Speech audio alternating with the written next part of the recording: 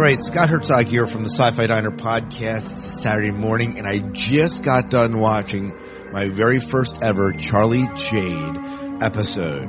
This is, of course, a TV series that first aired in 2005, and the pilot was called The Big Bang. Now, I'm just going to share just a few of my thoughts, and I thought I could type this up, which I absolutely loathe, and it takes a long time for me to kind of formulate, or I can just do this in audio format and kind of convey my thoughts that way. And I'll try and keep it short and concise, or as concise as I can, and we will go from there. Right. So when we open to the idea that there's this verse and alpha verse, and the whole balls being sent through, as I mentioned in my episode with Kevin that we kind of released earlier here. And some of my first impressions of Charlie Jade is, first of all, I love the parallel universes.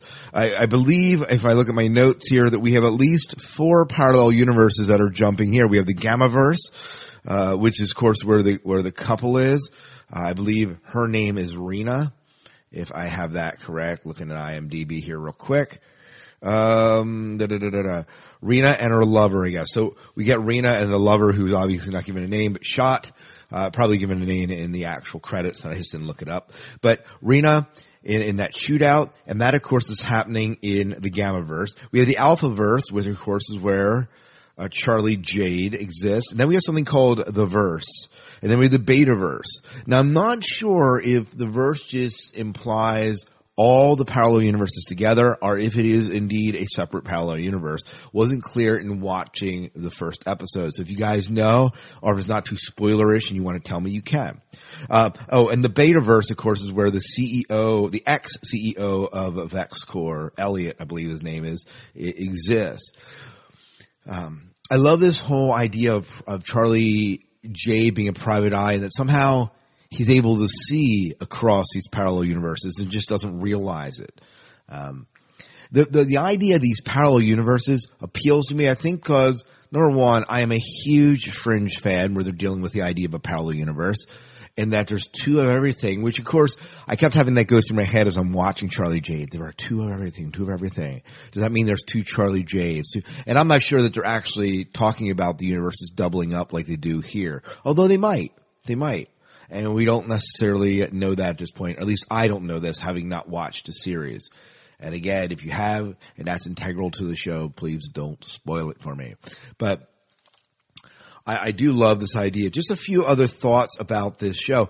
The music soundscape is absolutely incredible.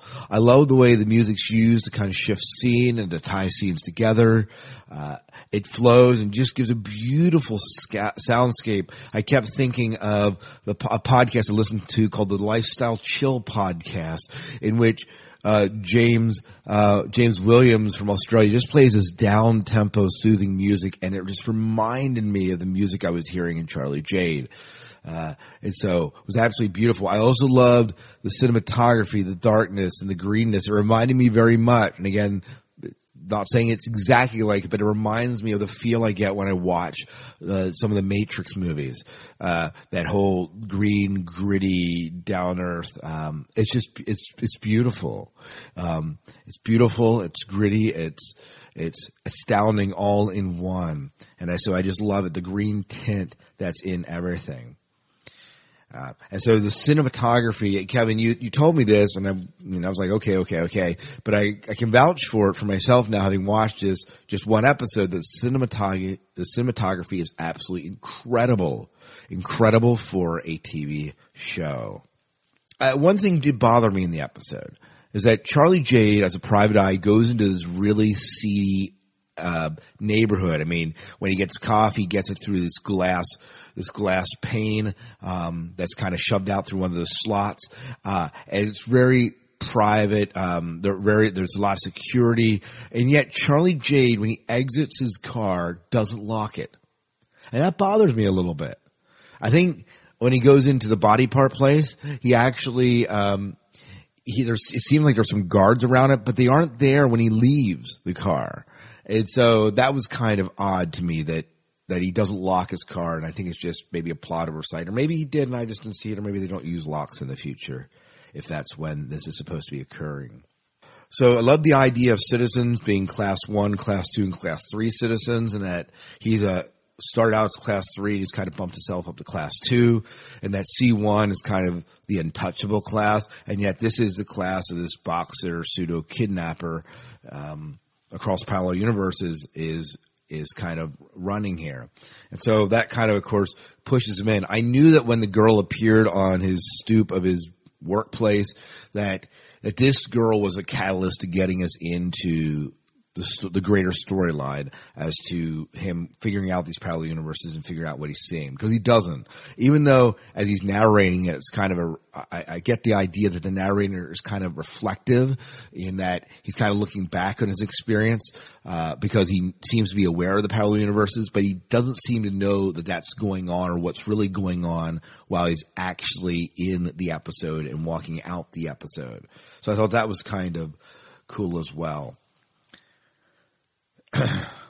I like his partner, Two Cars, I guess his name is. I'm not sure if that's, let's see if I can find the actual name of that. But Two Cars is, as his kind of pseudo legit partner. The one that's actually, it's Susu Two Cars, played by David Tennant. And I love his character as like a friend that's gone legit in the force, and him as kind of, and then Charlie has kind of been the undercover cop that's kind of outside the law, but not really, and works with the law. And so I thought that relationship works real well for me. His wife, girlfriend, I like that relationship, the little that we know.